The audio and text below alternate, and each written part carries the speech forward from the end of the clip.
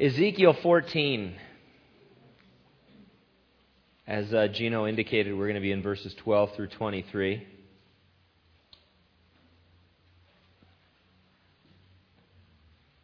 It's always the last possible moment when all hope is lost that the hero arrives.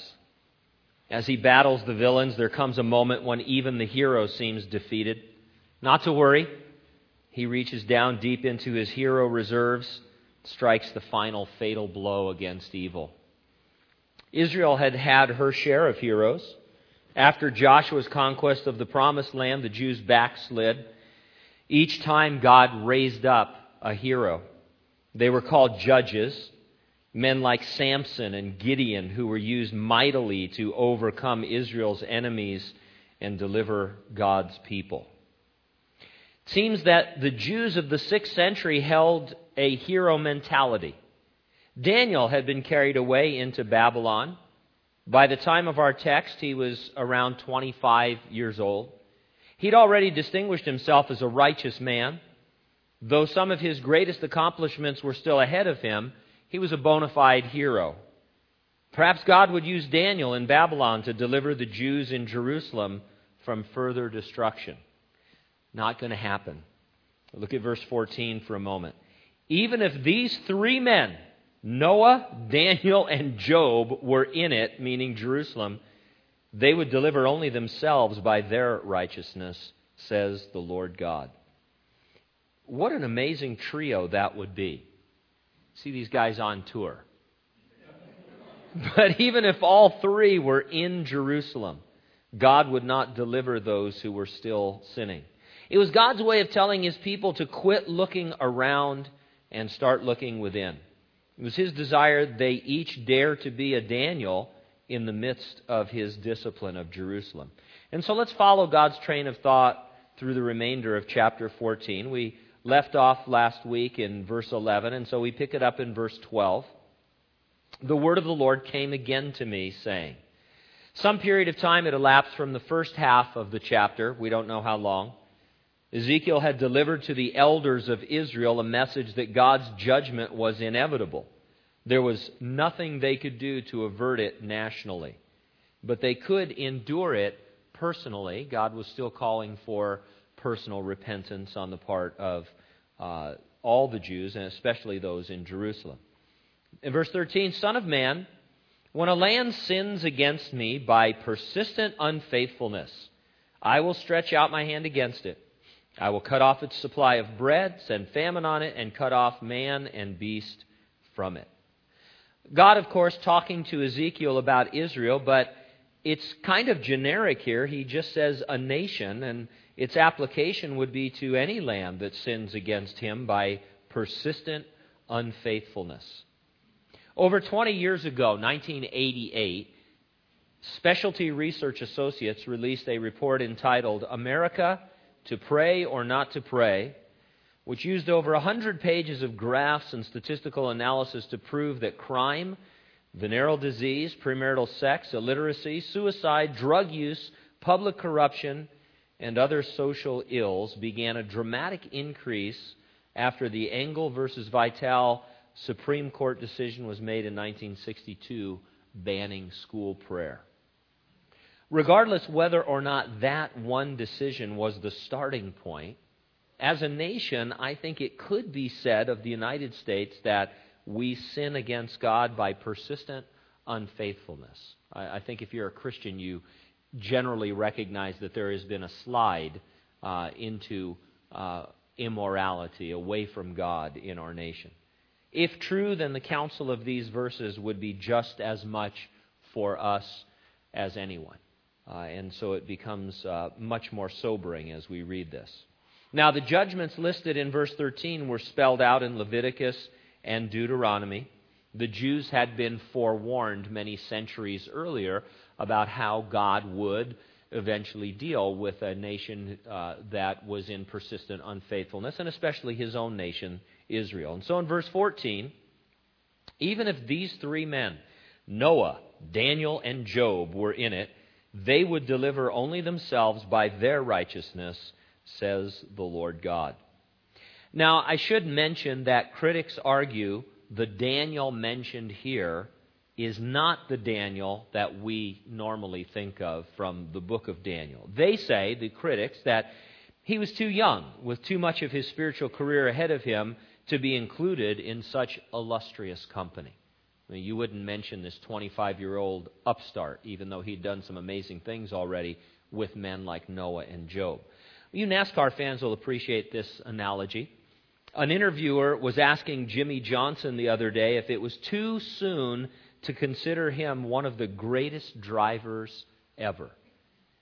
In as humble a way as possible, he said no, pointing to some of the things he'd accomplished already that no one else has, or only the elite have. It's not that unusual to ascribe greatness to a person before they are old.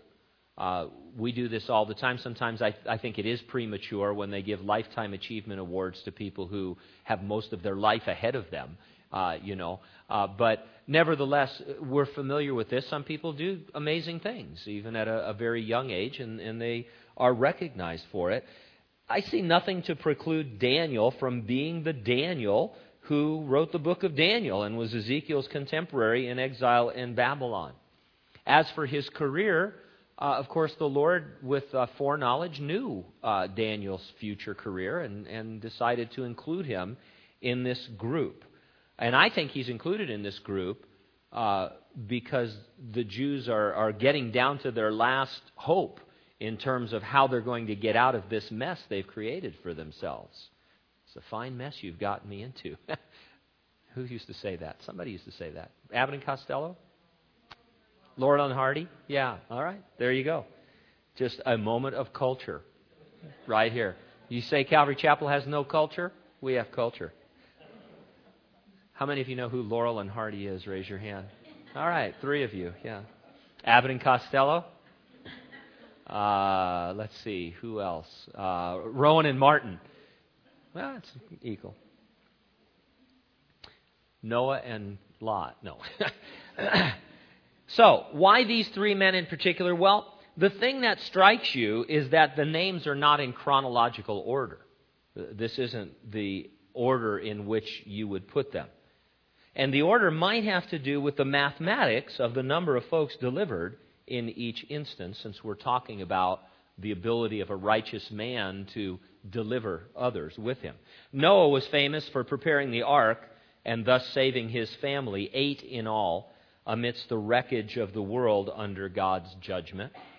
Daniel, still a young man, had saved his 3 friends by interpreting King Nebuchadnezzar's dream when none of the other wise men could. This was an early episode in Daniel's career when Nebuchadnezzar had this crazy dream, and he went to the wise men, and he knew they weren't very wise and that they were kind of rip-off artists, and he said, "Hey, I had a dream, and I want you to interpret it." And they said, "Sure, tell us the dream." And he goes, "You guys are so smart. You tell me the dream and the interpretation." "Oh, it's unfair. And he goes, "Well, sure, it might be unfair, but I'm going to kill you if you can't do that. So have at it." And so Daniel, he's included in this group of wise men by them. And so him and his 3 buddies, Shadrach, Meshach, and Abednego, Daniel steps forward and says, "God can do that. That's no problem. He's the giver of dreams. He can interpret that. He can tell me the dream. He can interpret the dream." And God does. He tells Daniel the dream. He interprets the dream. It's a fantastic episode. And so Daniel saves himself and his 3 friends in terms of the Jews there, and by de facto saves the others as well. And then there's Job. Job is left really even without a son or a daughter, but was himself delivered through calamity. 8 were saved, then 4, then 1. The math is God's way of emphasizing that the era in which the Jews were living, it's not a time for a hero who's going to save the nation or even others. It's a time for personal righteousness amidst trial and suffering. It's time for personal introspection and those kinds of things, putting your hope only in the Lord.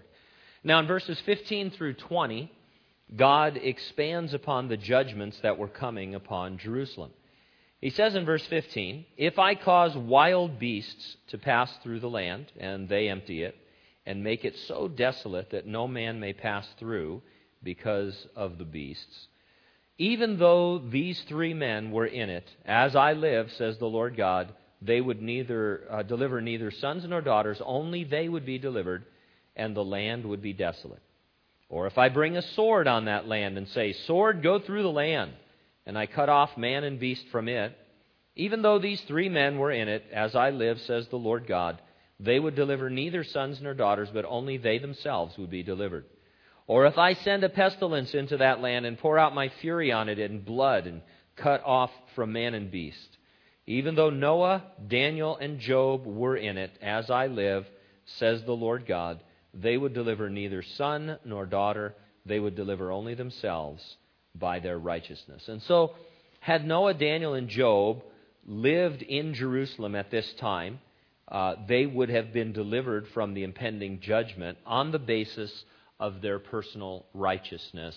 But no one else would be riding their coattails, as it were. It's kind of, to think in the Jewish analogy, you see that they're familiar with this idea of heroes. God would raise up heroes after the nation had backslid and was in sin, and then He would raise up these men and get Israel back on track. And then perhaps they're also in the back of your mind, if you're in Babylon at this time wondering what God is doing, you might remember the story of Abraham when they came to destroy Sodom and Gomorrah, and Abraham said, would you destroy it for this many people? Well, no, not for that. Well, now that I've got your attention, God, would you destroy it for this? And he kept kind of, getting him down to a lower number and stuff. And so, the Jews were holding on to this kind of, in a sense, biblical hope. And yet God is saying, no, I've also spoken to you in Deuteronomy and Leviticus about what I'm going to do once a nation gets to a place of persistent disobedience and unfaithfulness. And the time for judges is past. The time for heroes is past. It's a time of personal reckoning.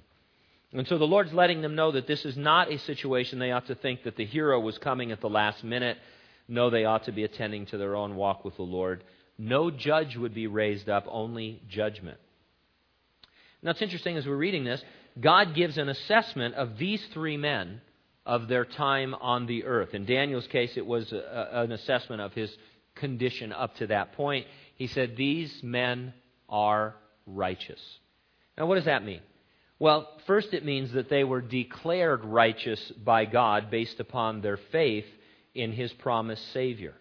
The Apostle Paul in the book of Romans, he uses Abraham as his example when he says that he believed, that is Abraham, and it was accounted to him for personal righteousness.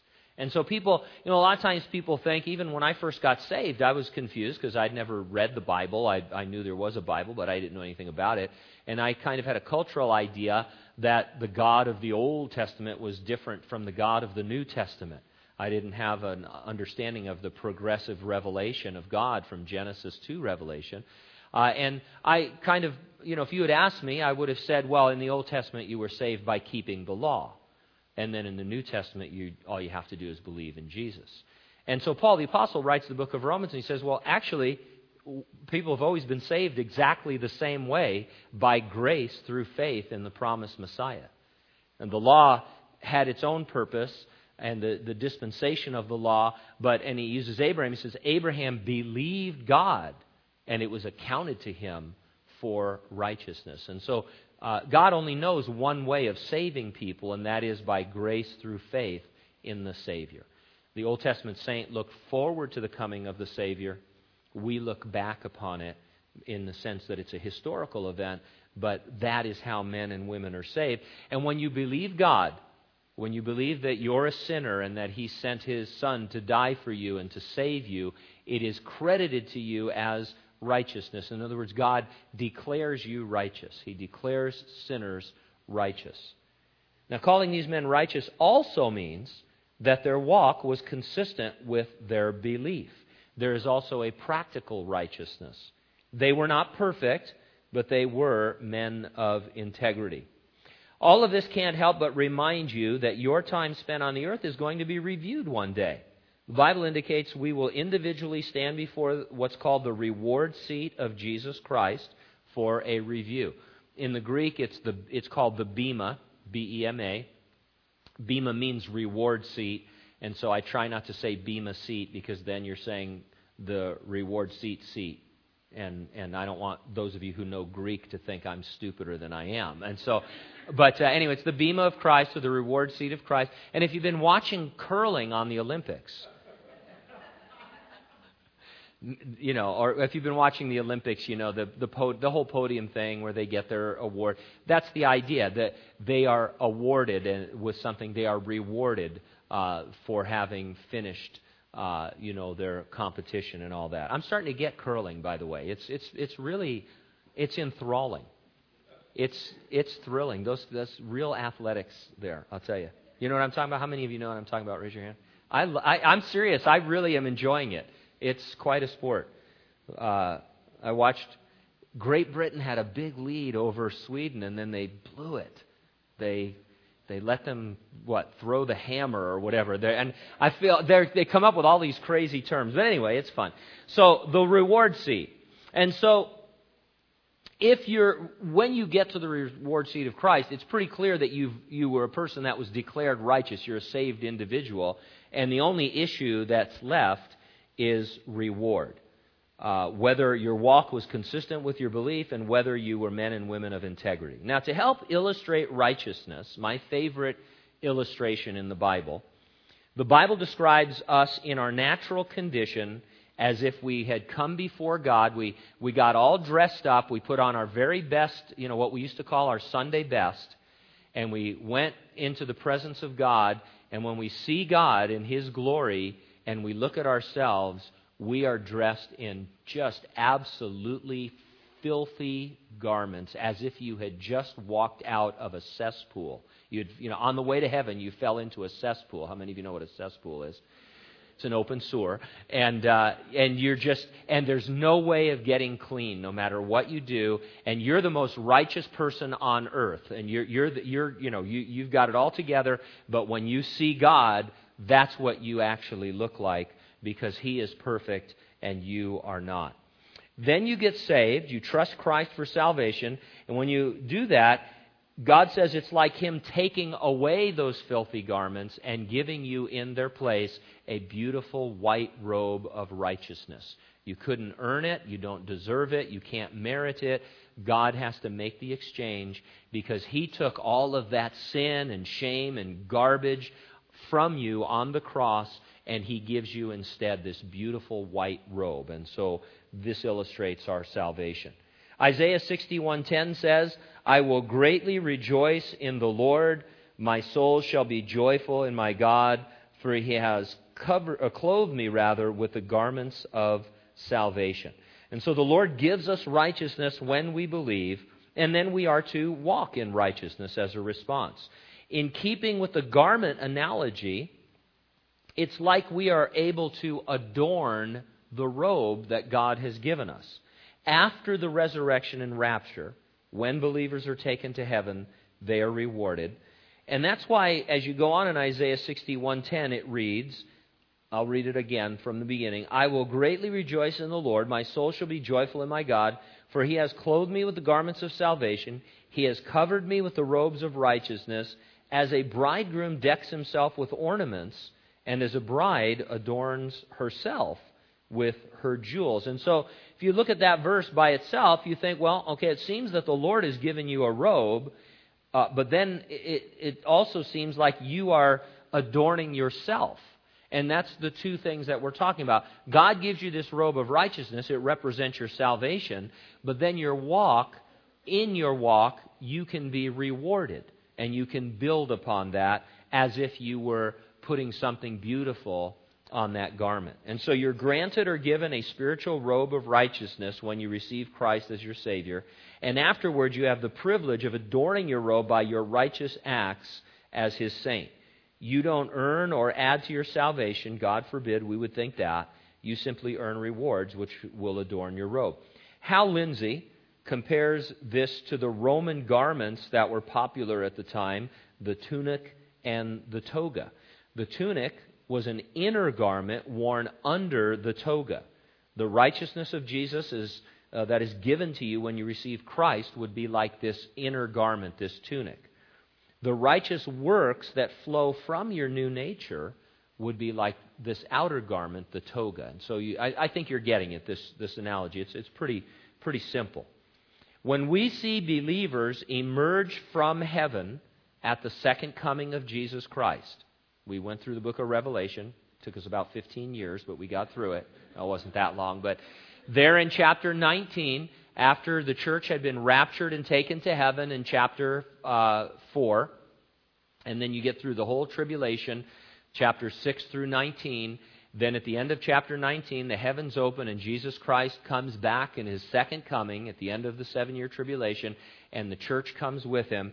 And we're described, it says, to her it was granted to be arrayed in fine linen, clean and bright, for the fine linen is the righteous acts of the saints. And so again, you have that same analogy, beautiful fine linen garment that represents our salvation, but also righteous acts that we have performed.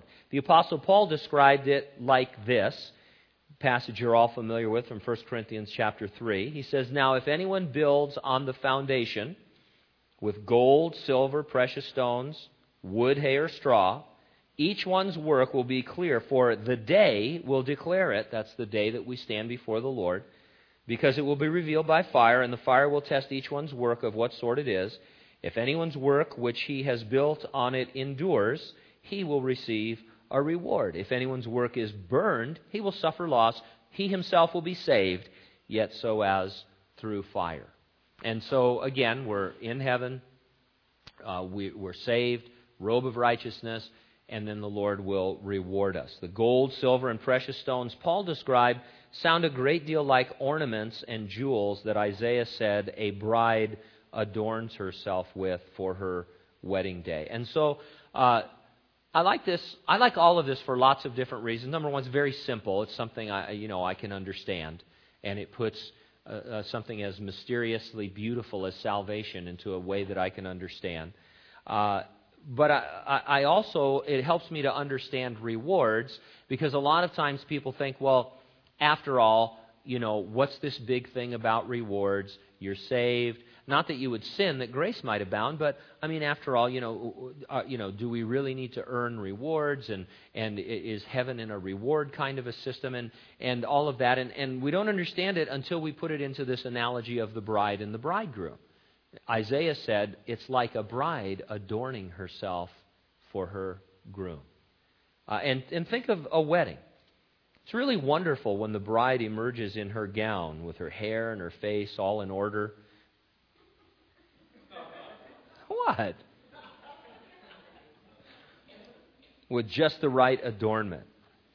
Though from a worldly standpoint, we're not to be materialistic, every bride ought to want to look fantastic for her groom. I mean, it's just kind of in our culture, right?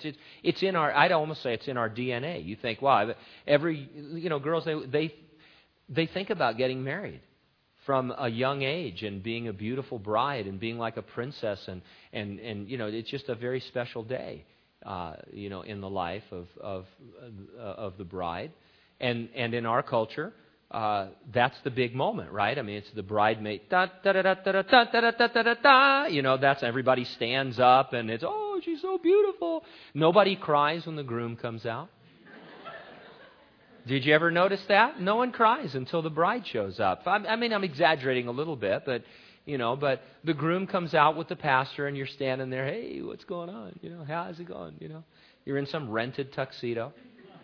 Your shoes don't fit. They're probably not even the shoes that, there's some other black shoes, because the whole thing just never fits, The vest was for, a little person. I was going to say midget, but I think they're called little people now.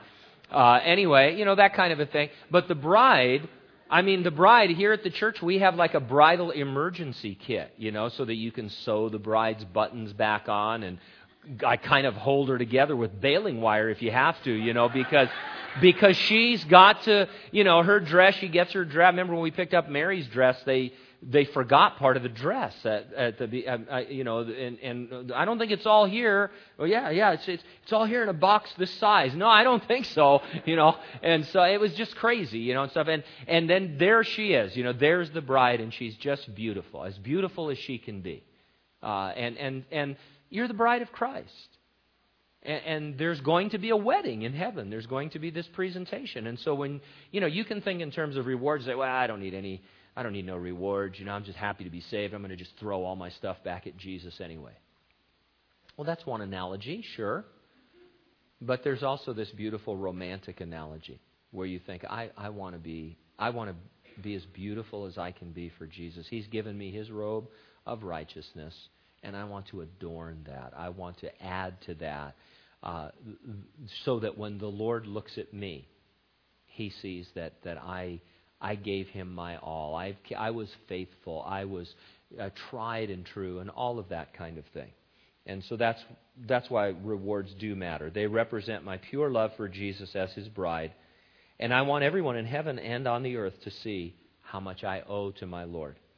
And now in verse 21, for thus says the Lord God, how much more shall it be when I send my 4 severe judgments on Jerusalem, the sword and famine, wild beast and pestilence, to cut off man and beast from it. Now these 4 severe judgments are reiterated. Again, they should have come as no surprise to any Jew familiar with the Old Testament. The fact God often waits does not nullify what He said He's going to do in His Word. God is long-suffering. We saw that a few studies back. This is a big argument. People say, well, the world's still going on. People are living and dying. You guys have been talking about prophecy for a long time. I don't see any, I don't see the heavens opening and stuff. The fact that God waits has to do with His long-suffering. It doesn't mean that what He says isn't going to happen. And so that's what He's saying. He said, look, in Deuteronomy, in Leviticus, I said this is what I would do, and now I'm doing it. I waited a good long time, raised up judges, went through this other period of history. I've done a lot to try and keep you guys on track, but now everything I said I was going to do, I'm going to do. Verse 22, yet behold, there shall be left in it a remnant who will be brought out, both sons and daughters. Surely they will come out to you. You will see their ways and their doings. Then you will be comforted concerning the disaster that I have brought upon Jerusalem, all that I have brought upon it. And they will comfort you when you see their ways and their doings.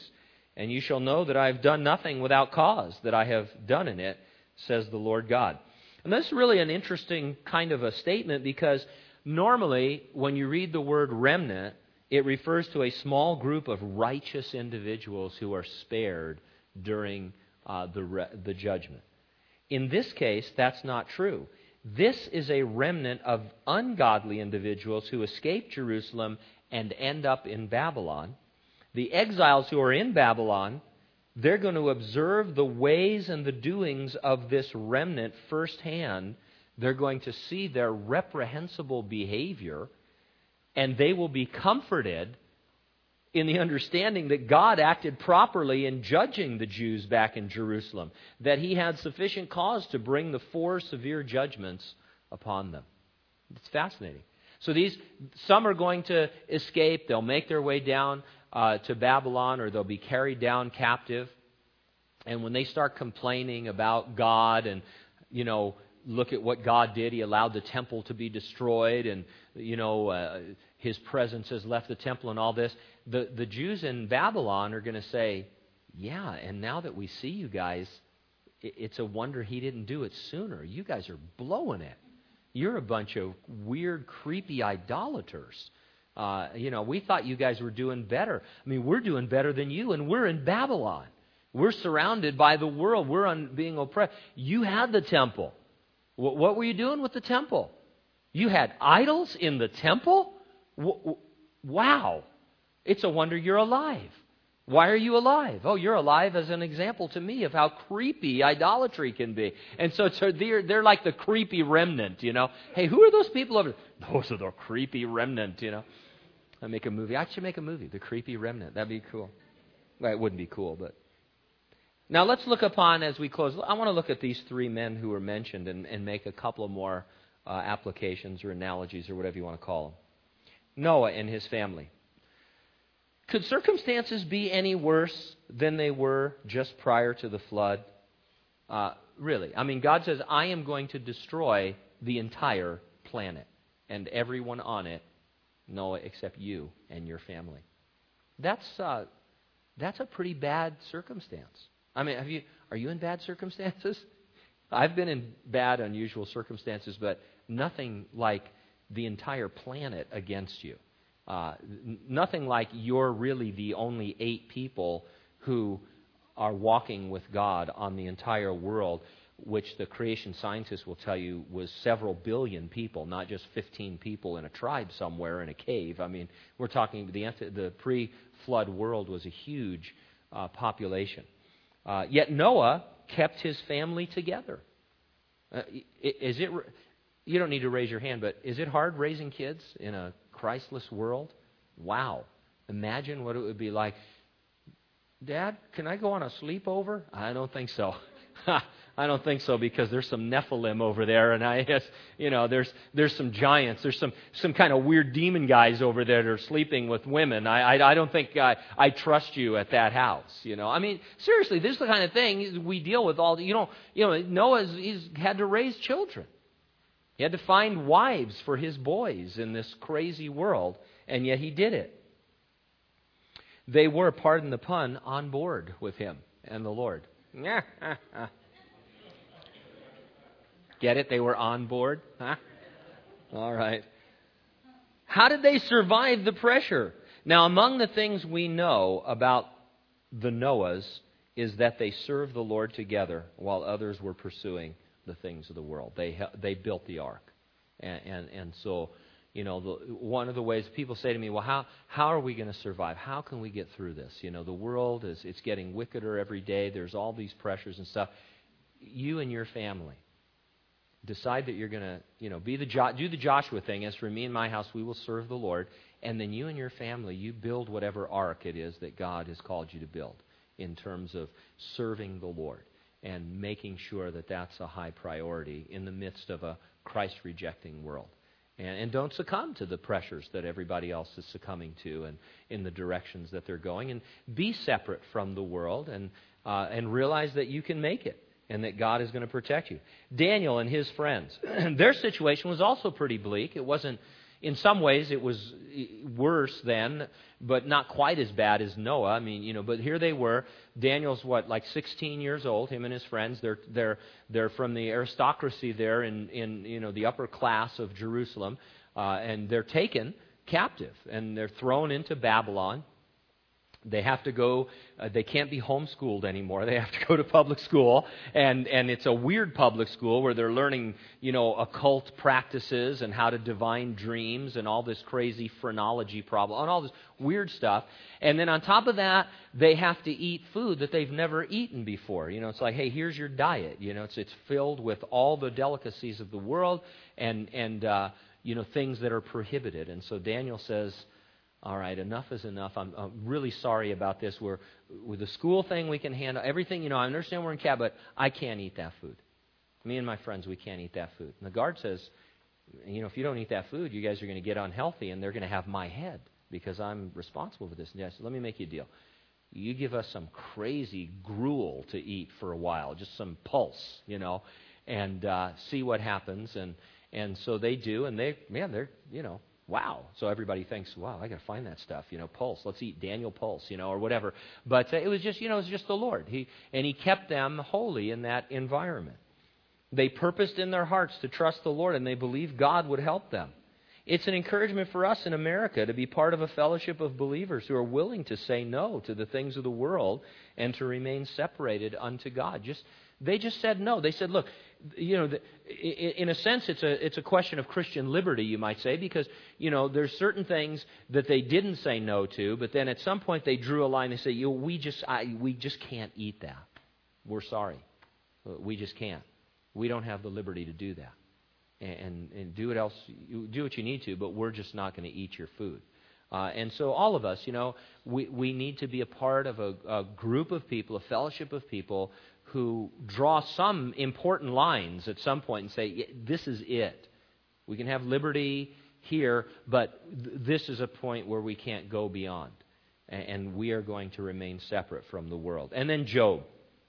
Man, that guy's name is forever associated with trial and suffering, even though he did nothing to deserve it. In fact, the whole reason that he went through the trial was because he was such an upstanding guy. The devil comes and he says, Job will hate you if you take away his prosperity, his physical health, and everything you've prospered him with. And God says, no, he won't. You don't understand the heart at all, Satan. None of those things matter. Oh, they have a temporary effect. You're going to see Job, kind of he's going to have a little struggle here in his attitude, and stuff. But he's going to come through this like gold. He's going to at the end of this, he's going to say, I had heard of the Lord before with the hearing of my ear, but now I've seen him and I've come forth as gold. He's tried me in the fire and I've come forth as gold. And I think I can speak for Job. I think if you had asked Job at the end of that trial, would he, rather have avoided it? I think he'd absolutely say no. No, because what I've gotten out of it is so much more precious than anything that I had before that this world had to offer. And so Job stands for all those whose situation is less than ideal, whose family and friends have already been undermined by the world. Sometimes you are alone. Sometimes it's just you and the Lord. But Job, forever there sitting on that ash heap, reminds you that that's always enough. If you're reduced to scraping boils with a potsherd out in the garbage heap of your city, and you still know the Lord, that's enough. Because life is a vapor. It's a puff of smoke. It appears for a moment, then it vanishes away, and we'll be with the Lord forever. And we want to come forth as gold. We want to see him refine us. And so these three guys, really very, very contemporary for us. And so family, church family, and then your individual walk with the Lord, those things can be strong as the world continues to deteriorate. God is, I don't know what's going to happen to the United States. I'm not one of those who wants to get up on a soapbox and, talk about how we're ripe for judgment and all that. I didn't spend a lot of time on that in here because that's God's doing. God said he will judge nations that are in persistent unfaithfulness. And, at some point, maybe he's already judging our nation. I don't know. What I do know is that we're to be like Noah. We're to be like Daniel. We're to be like Job, no matter what's going on around us. In our case, unlike the Jews, we can deliver other people with us. We can, by our testimony, share with them what's happening, and they can get saved and come in before it's too late. Amen? Amen. All right, praise the Lord. We are going to share in communion now, and here at Calvary Hanford, we like you to come and get your own elements rather than us pass them out to you. We like you to partake at your own pace. And so as soon as I pray for the elements, I'll get down and get mine. And then you guys can start coming up, get the cup and get the cracker, go back to where you're seated. And then either you and the Lord pray, or pray with those that you've come with, or grab some people around you and pray one for another. Take the bread, drink the cup, and then we'll kind of move from there into a time of worship. Communion, Paul described it in 1 Corinthians chapter 11 as a time of introspection. When we look within and see what the Lord is doing in our life, we look back and remember what the Lord has already done in saving us. We also look forward in terms of the Lord's coming. We do this as a proclamation that the Lord is coming, and that we want his strength and his power in our lives to walk with him and to earn those rewards, as it were, so that we can adorn ourselves. And so enjoy this time, and let God use it in your heart. Father, thank you for this time of study and worship, and also now communion, Lord, as we come to your table. In Jesus' name, amen. All right, let's partake.